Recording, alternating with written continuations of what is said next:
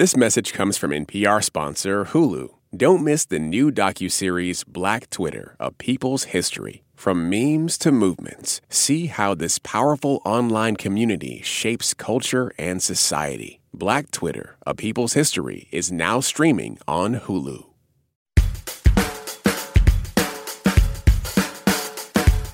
Since the start of his campaign for president, Donald Trump's signature issue has been immigration. From his comments about immigrants being rapists and murderers, to the Muslim travel ban, to his recent threats to shut down the U.S.-Mexico border, immigration has dominated the Trump presidency. There are three Trump aides who are thought to be the biggest influence on Trump when it comes to immigration: Jeff Sessions, Steve Bannon, and Stephen Miller. Of those three, only Miller, who actually began as a congressional aide to Sessions, is left. But even in their absence, Bannon and Sessions' influence is still felt. And when you look at what influenced those men on immigration, the story gets really interesting. Senator Jeff Sessions of Alabama is now joining us. Senator Sessions, thank you so much for taking time away from the family tonight to join us. Thank you, Steve. Senator Sessions... There's this interview from back in 2015. Steve Bannon's interviewing Jeff Sessions for his radio show, and they're talking about immigration. And Sessions praises this immigration bill from 1924. The president and Congress changed the policy, and it slowed down immigration significantly. When he says there were just too many people coming in. And we're on a path now to surge far past what the situation was in 1924. How do you think... So that 1924 bill, it actually set quotas on immigration from certain countries, and it was signed by President Calvin Coolidge. But the guy credited with the big ideas behind this bill, his name was Madison Grant. And the thing about Madison Grant that you have to know, he was a staunch white nationalist. From NPR, I'm Sam Sanders. It's been a minute. My guest today, Adam Serwer. Adam says that Madison Grant's ideas, they never really went away. Adam Serwer is a staff writer at The Atlantic, and we spoke recently about all of that and his article, White Nationalism's Deep American Roots. Here is our chat.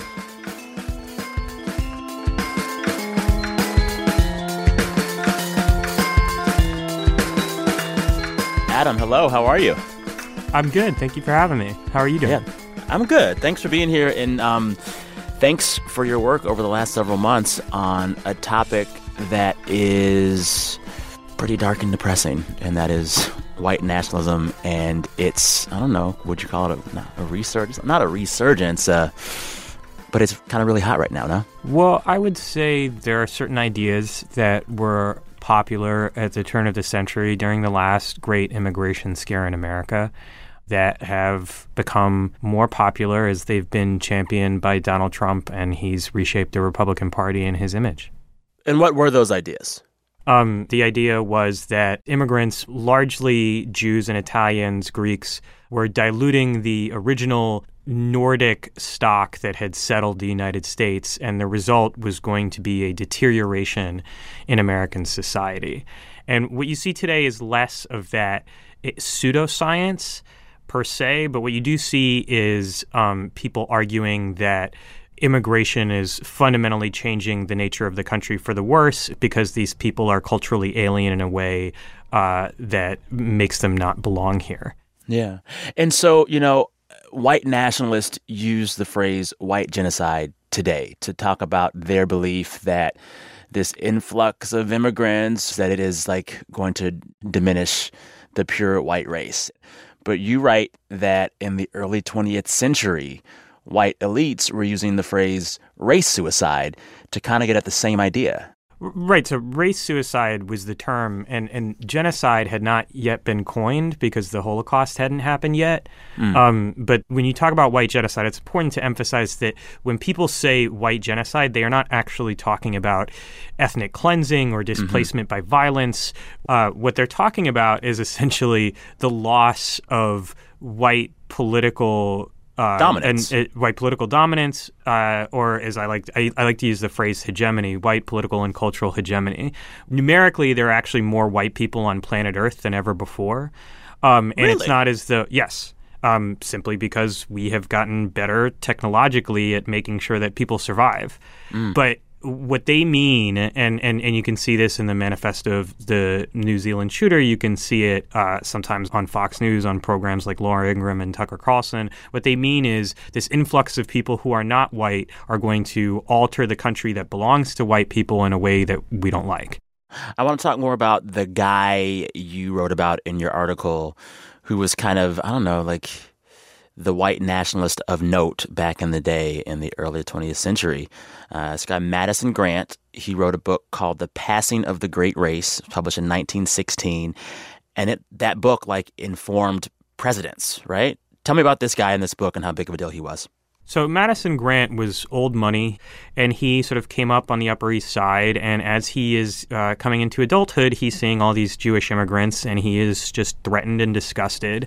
And he concludes that America is being taken away from the people who it rightfully belongs to because of immigration. And he's not the first person to come up with what is called scientific racism, which is a kind of pseudoscience that it purports to elevate one arbitrarily designated group of people over another. And I say arbitrarily because in his time, Madison Grant, when he said white people, he wasn't, he excluded lots of people today we consider white from that definition. There were white races. There wasn't a white race. He divided the white race into sort of three sections of varying intelligence and capability, with the people who he called the Nordics at the top. And the other two categories were who? The Alpines and the Mediterraneans. And it's just there's all this stuff about like head size, and it's just garbage. It's pseudoscience. Yeah. But at the time, there was this belief that European populations were distinct races.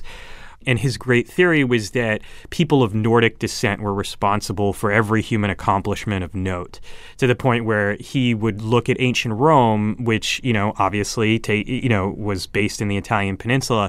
And he argued that the original Romans were Nordic in origin, but they imported all these slaves from other areas of the world, and those slaves overpopulated them, and that's why the Roman Empire fell. And today's Italians are actually descendants of these inferior races rather than the Nordics. It's just completely made up. Wow. And what you saw was that actual members of Congress, when arguing for restriction laws, would make points based on the things that he wrote in his book. One of the sponsors of the eventual immigration restriction bill that got passed, Senator Reed from Pennsylvania, talked about the ancient Rome thing all the time. So what about him and his book make it so ascendant? What was he doing right that other racists weren't doing right? Well, according to the immigration historian John Hingham, what Grant did was he synthesized all the various strands of scientific racism into a grand theory that explained the world. And this grand theory was very appealing to, a certain class of American elites who thought of themselves as Americans first and who were very suspicious of these quote-unquote hyphenated Americans coming from other countries. And it was not only a convenient narrative for people who wanted to keep these people out, it also helped explain why the people at the top were at the top. So, if you are a patrician like Madison Grant, the idea that you are at the top because you are genetically superior is appealing because it helps explain the caste system in the United States, even, apart from immigration, as one of simple social evolution. He's also a New Yorker, which is just a moment for me to pause and say Americans have to stop convincing themselves that racism was just a thing of the South. It was everywhere, and everyone was a part of the system.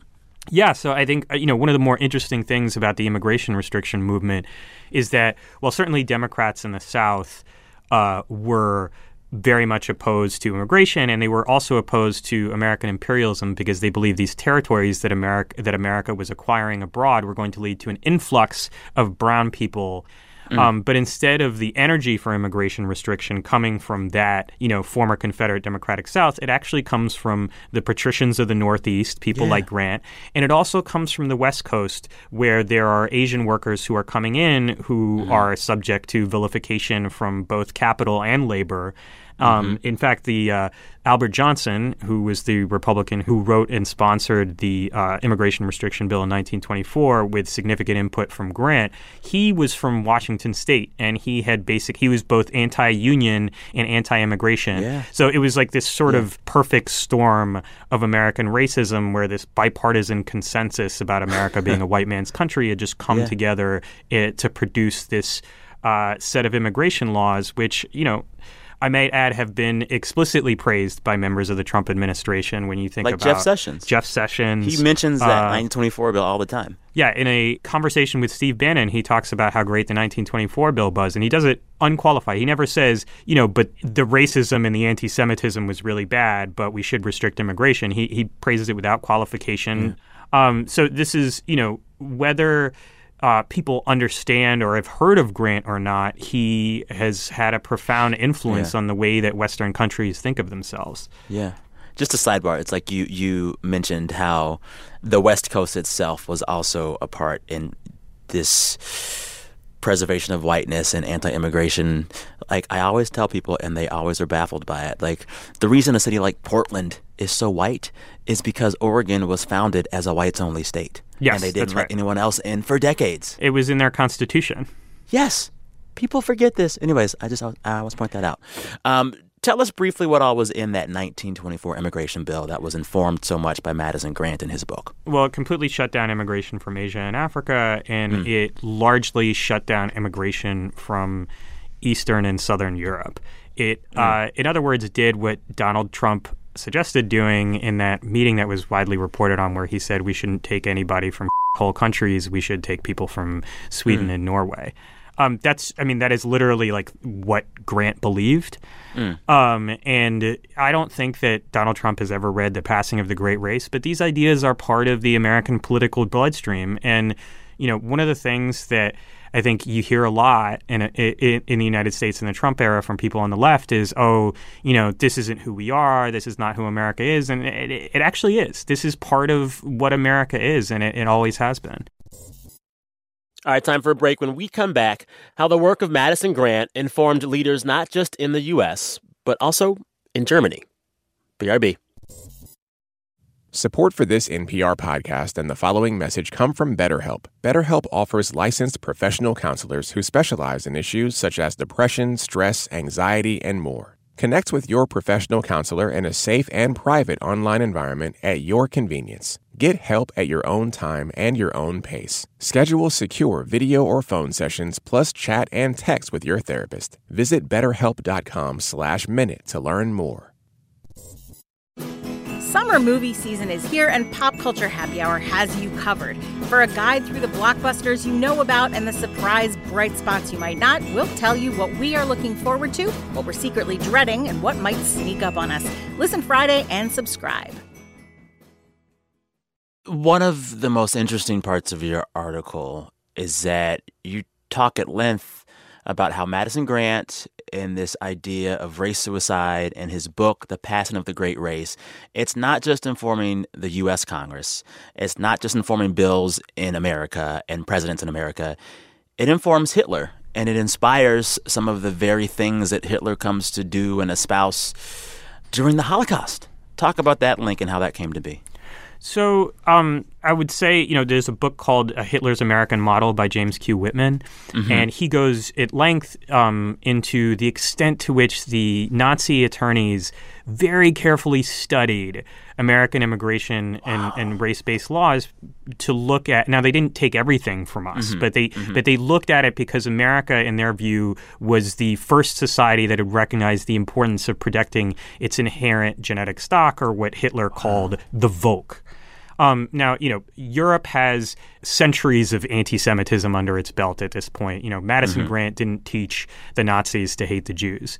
But what he did do was he provided a pseudoscientific explanation for what the Nazis wanted to do. And the laws based on his ideas were laws that the Nazis studied when they were looking to create a race-based society and exclude and restrict citizenship to people who had the correct genetic heritage. Yeah. And Grant didn't live to see the logic of his ideas be extended to the point of the Holocaust. He died before that happened. But I think it's important to remember the American historical contribution to that atrocity because America is a powerful, influential country, and the ideas, the arguments that we have here affect those arguments elsewhere. Yeah. What I found most interesting is you point out that, like, Nazism borrowed liberally from America's politics of race, but there were some things that were, like, too hot even for them.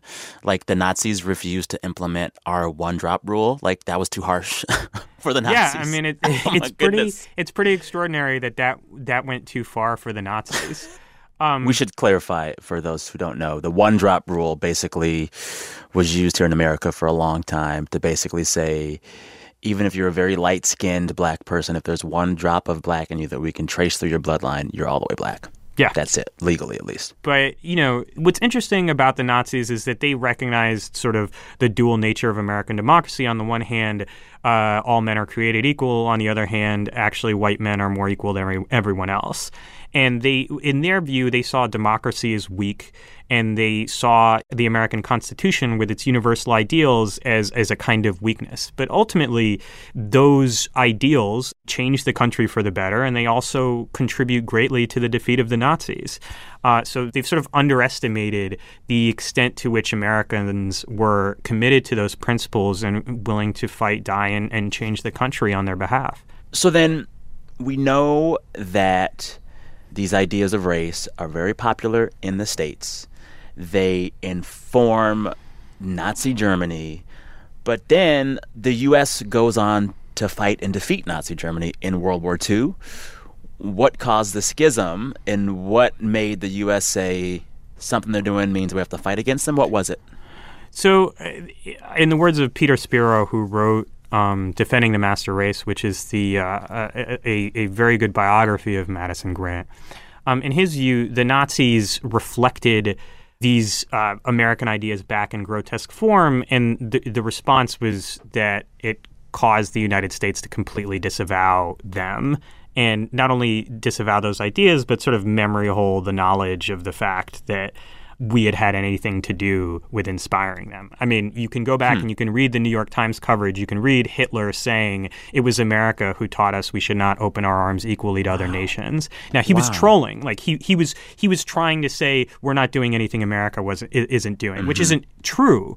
But there's a bit of truth in it, in the sense that he wrote admiringly of American immigration laws in Mein Kampf, and specifically of wanting to imitate the American model, but go even farther than the Americans had gone. Yeah. But what was different was that even the white supremacists in the South, they didn't want to live under a fascist government. Mm-hmm. They wanted a democracy, but for white people only. Mm-hmm. And that ideological distinction is really important, because what ends up happening, if you read Ira Katznelson's Fear Itself, the South is consistently the most hawkish anti-Nazi region of the United States, and it's something that completely baffles the Nazis, because they don't understand, they don't appreciate the ideological distinction between fascism and a sort of white man's democracy. That's so fascinating.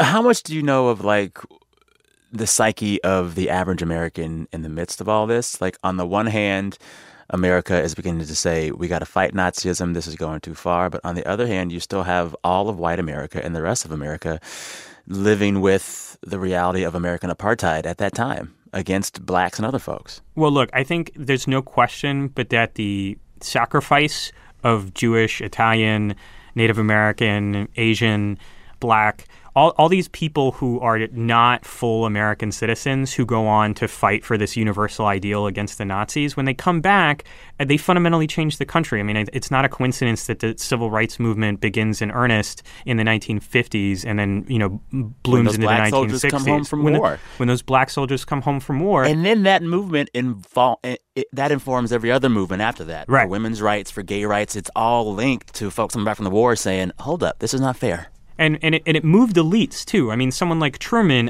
he goes far to the left on race after World War II, in part because he's so moved by these black soldiers who are fighting for an American ideal that does not yet include them. And that's why he makes the decision to start desegregating the military, and he endorses civil rights at the Democratic Convention. So I think there are two things that happen here. One is like seeing the Nazis take these grotesque ideas to a terrifying conclusion. And the other is all these people who are being denied the privileges of full American citizenship, nevertheless fighting and dying for those ideals as they think they should be realized. And I think it moves a lot of people and changes a lot of minds. Yeah. I mean, also, also we made them go. You made the black guys go. Yeah, and there is a certain kind of nobility in everyone who fought that war, but yeah, but I mean, look, I don't want to understate the extent to which serving in the military historically has altered the masses' perception of minority groups. I mean, people. I mean, there's a reason why people fought so hard to keep Don't Ask, Don't Tell in the military. There's a reason why there are people fighting so hard to enforce the Trump administration's transgender ban now, which is that once you see people, serving in that way, it is really hard to make the argument that they should be denied the benefits of full citizenship. Yeah. So we see these soldiers come home from war. We see America denounce Nazism. And then there's this moment in time for, it seems, a few decades where there are strides in racial progress. We see laws happen that, enfranchise people of color more and more. And I suppose it'd be really easy to forget about the harshness of racial science and politics that came before the war. But then you fast forward to the last several years, and all of these ideas of white genocide and race suicide, they're ascendant again. Is it a reascension of these ideas, or have they just always been there even though we try to forget about them? I think that they were not in the conversation in the same way. I mean, it's another Democratic president who passes and signs a big immigration restriction law. That's Bill Clinton and Ira. George W. Bush, the two things in his second term that really, destroy his approval rating is his attempt to privatize Social Security and his attempt to legalize the undocumented population in the United States. But even so, these past conversations about immigration, they didn't have this focus on the immigrants as somehow intrinsically dangerous to the American way of life, not because of even their beliefs, but because they represent a demographic that is going to alter the country in a way that is a kind of theft.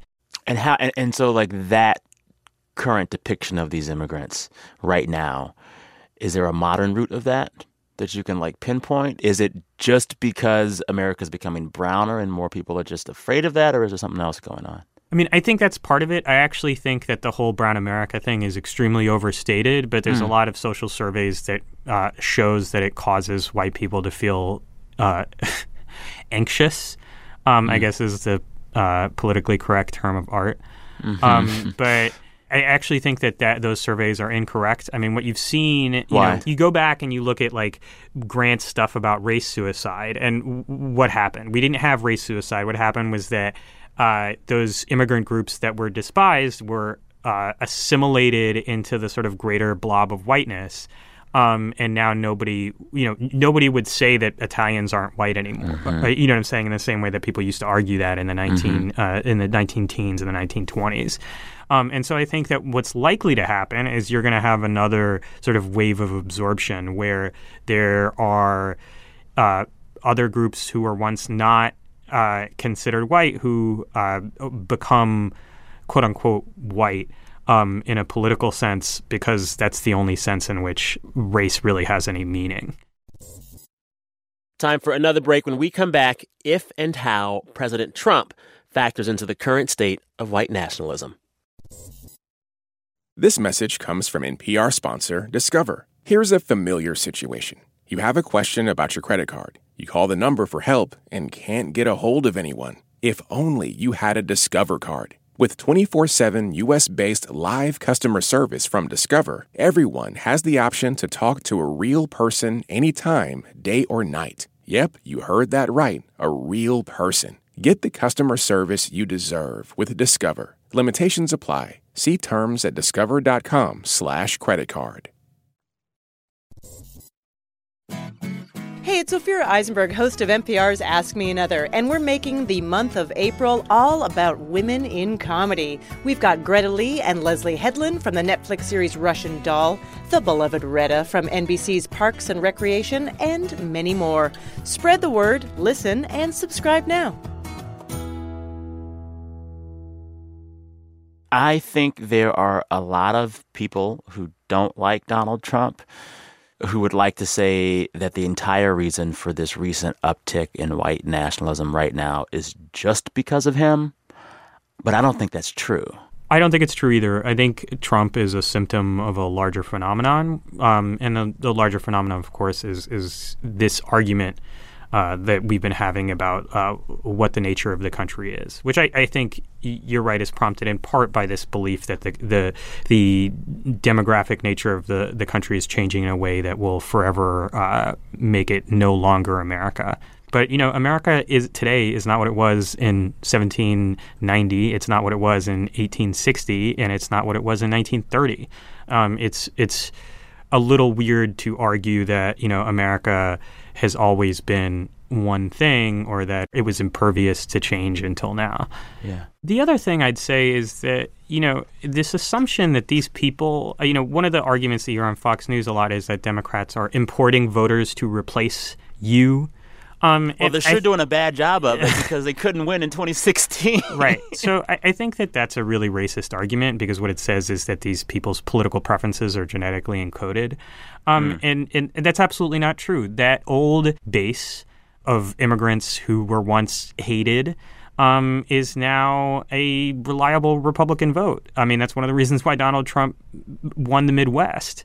So this idea that somehow these people who are new, they could never be Republican voters is just false. But it certainly is the case that if you keep talking about them as a kind of threat to your way of life, that they're going to be less inclined to vote for you. So then there is this weird reality right now in which the official line from the White House is, no, none of these things are about race. It's about jobs, it's about culture, it's about XYZ. Is this a new thing, or is this ability to kind of do both of these song and dances at the same time, is that a constant in American politics? Yeah, I would say it is. And it's a kind of insincerity that I think we've seen deployed by the Trump administration as though, they would be shocked if the president made any decisions based on race whatsoever. And when we know, we can see him making them all the time. And we can see things like the president and his aides referring to Puerto Rico as that country and suggesting that Puerto Ricans are less worthy of aid than farmers of the Midwest or people who are affected by hurricanes in Texas. And, it's obvious for everyone to see. But for the people who are making these arguments, they need that sort of fig leaf in order to make themselves feel better about what they're really arguing. Well, and then there's also this reality in some of the resistance to Donald Trump. A lot of people are very reluctant to use the R word, race, racism, racist, in describing those policies.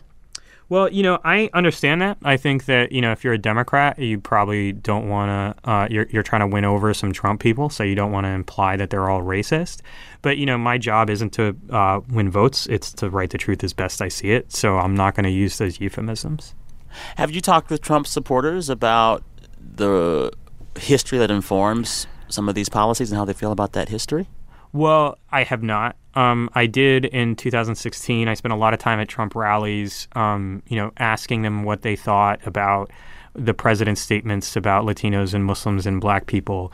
And what I found was that they were all in on this sort of cognitive dissonance. They'd say that the president loves everybody, that he's absolutely not a racist, that he doesn't have a racist bone in his body. But then when you'd ask them, so what do you think about him saying that, Muslims shouldn't be allowed to come here? He's like, well, people would be like, well, I think we've got a terrorism problem and we've got, they would always rationalize it. Mm-hmm. And that kind of cognitive dissonance is, again, this is a very American thing because we're supposed to be a country where everyone's created equal. But then, you have to figure out a way to treat some people better than you treat others. Well, and this dissonance is baked into the very founding documents of the country. The Declaration of Independence says all men are created equal, and the Constitution says, but those ones are 3/5. Like, it's just, it's been there from the start. That's exactly what I'm saying. It's been there from the beginning. Yeah. And I mean, not to belabor conversations with voters back in 2016, but I'll never forget I was in Iowa a lot covering the campaign in 2016 and before. And I'll never forget talking with this guy who had a big old Trump photo blown up in his backyard. And within 5 or 10 minutes of talking, he said right in front of me on a hot mic to a black man, myself, he said, "Oh, well, do you know America is a country built for white Europeans?"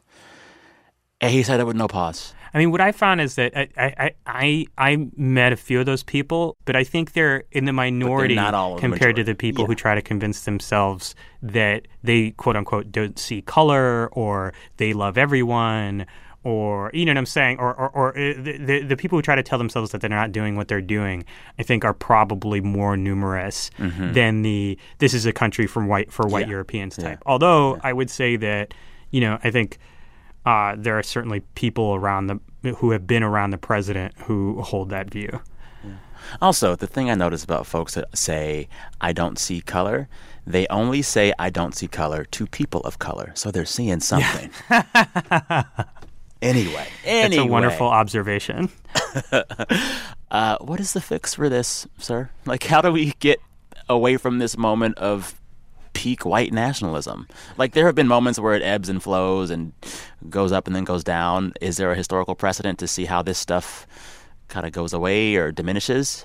I don't know the answer to that, but I would point out that it's actually far less popular than it was 100 years ago. Good. The majority of the country is actually on the right side of this question in a way that it was not, say, in 1924 or, you know, in 1870 at the end of Reconstruction.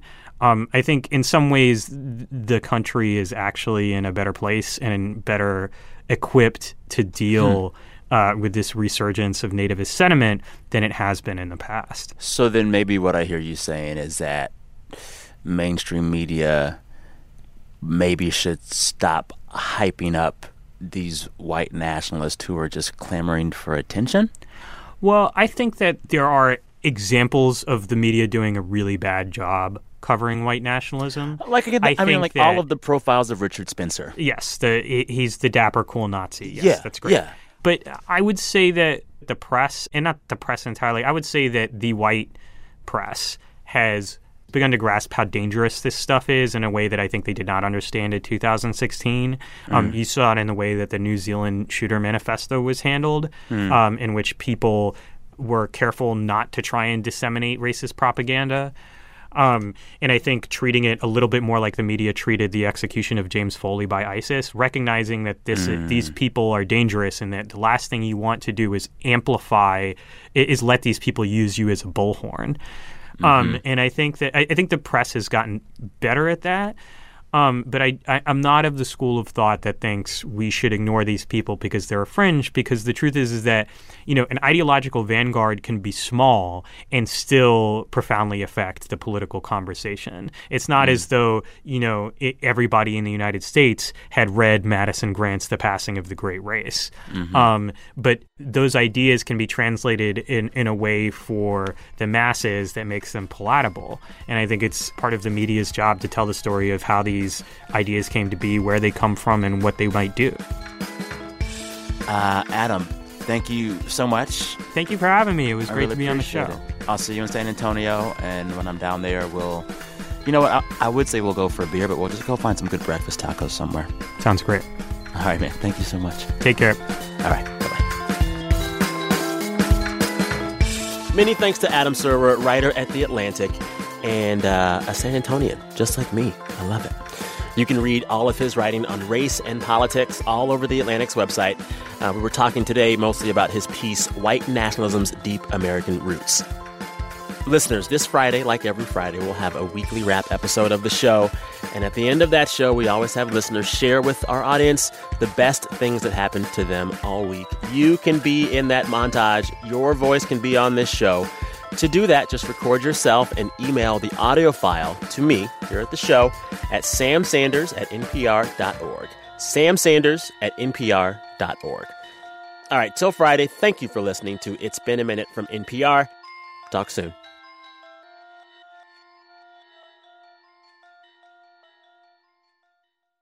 This message comes from NPR sponsor Discover. Tired of not getting a hold of anyone when you have questions about your credit card? With 24/7 live customer service from Discover, everyone has the option to talk to a real person. Limitations apply. See terms at discover.com/creditcard.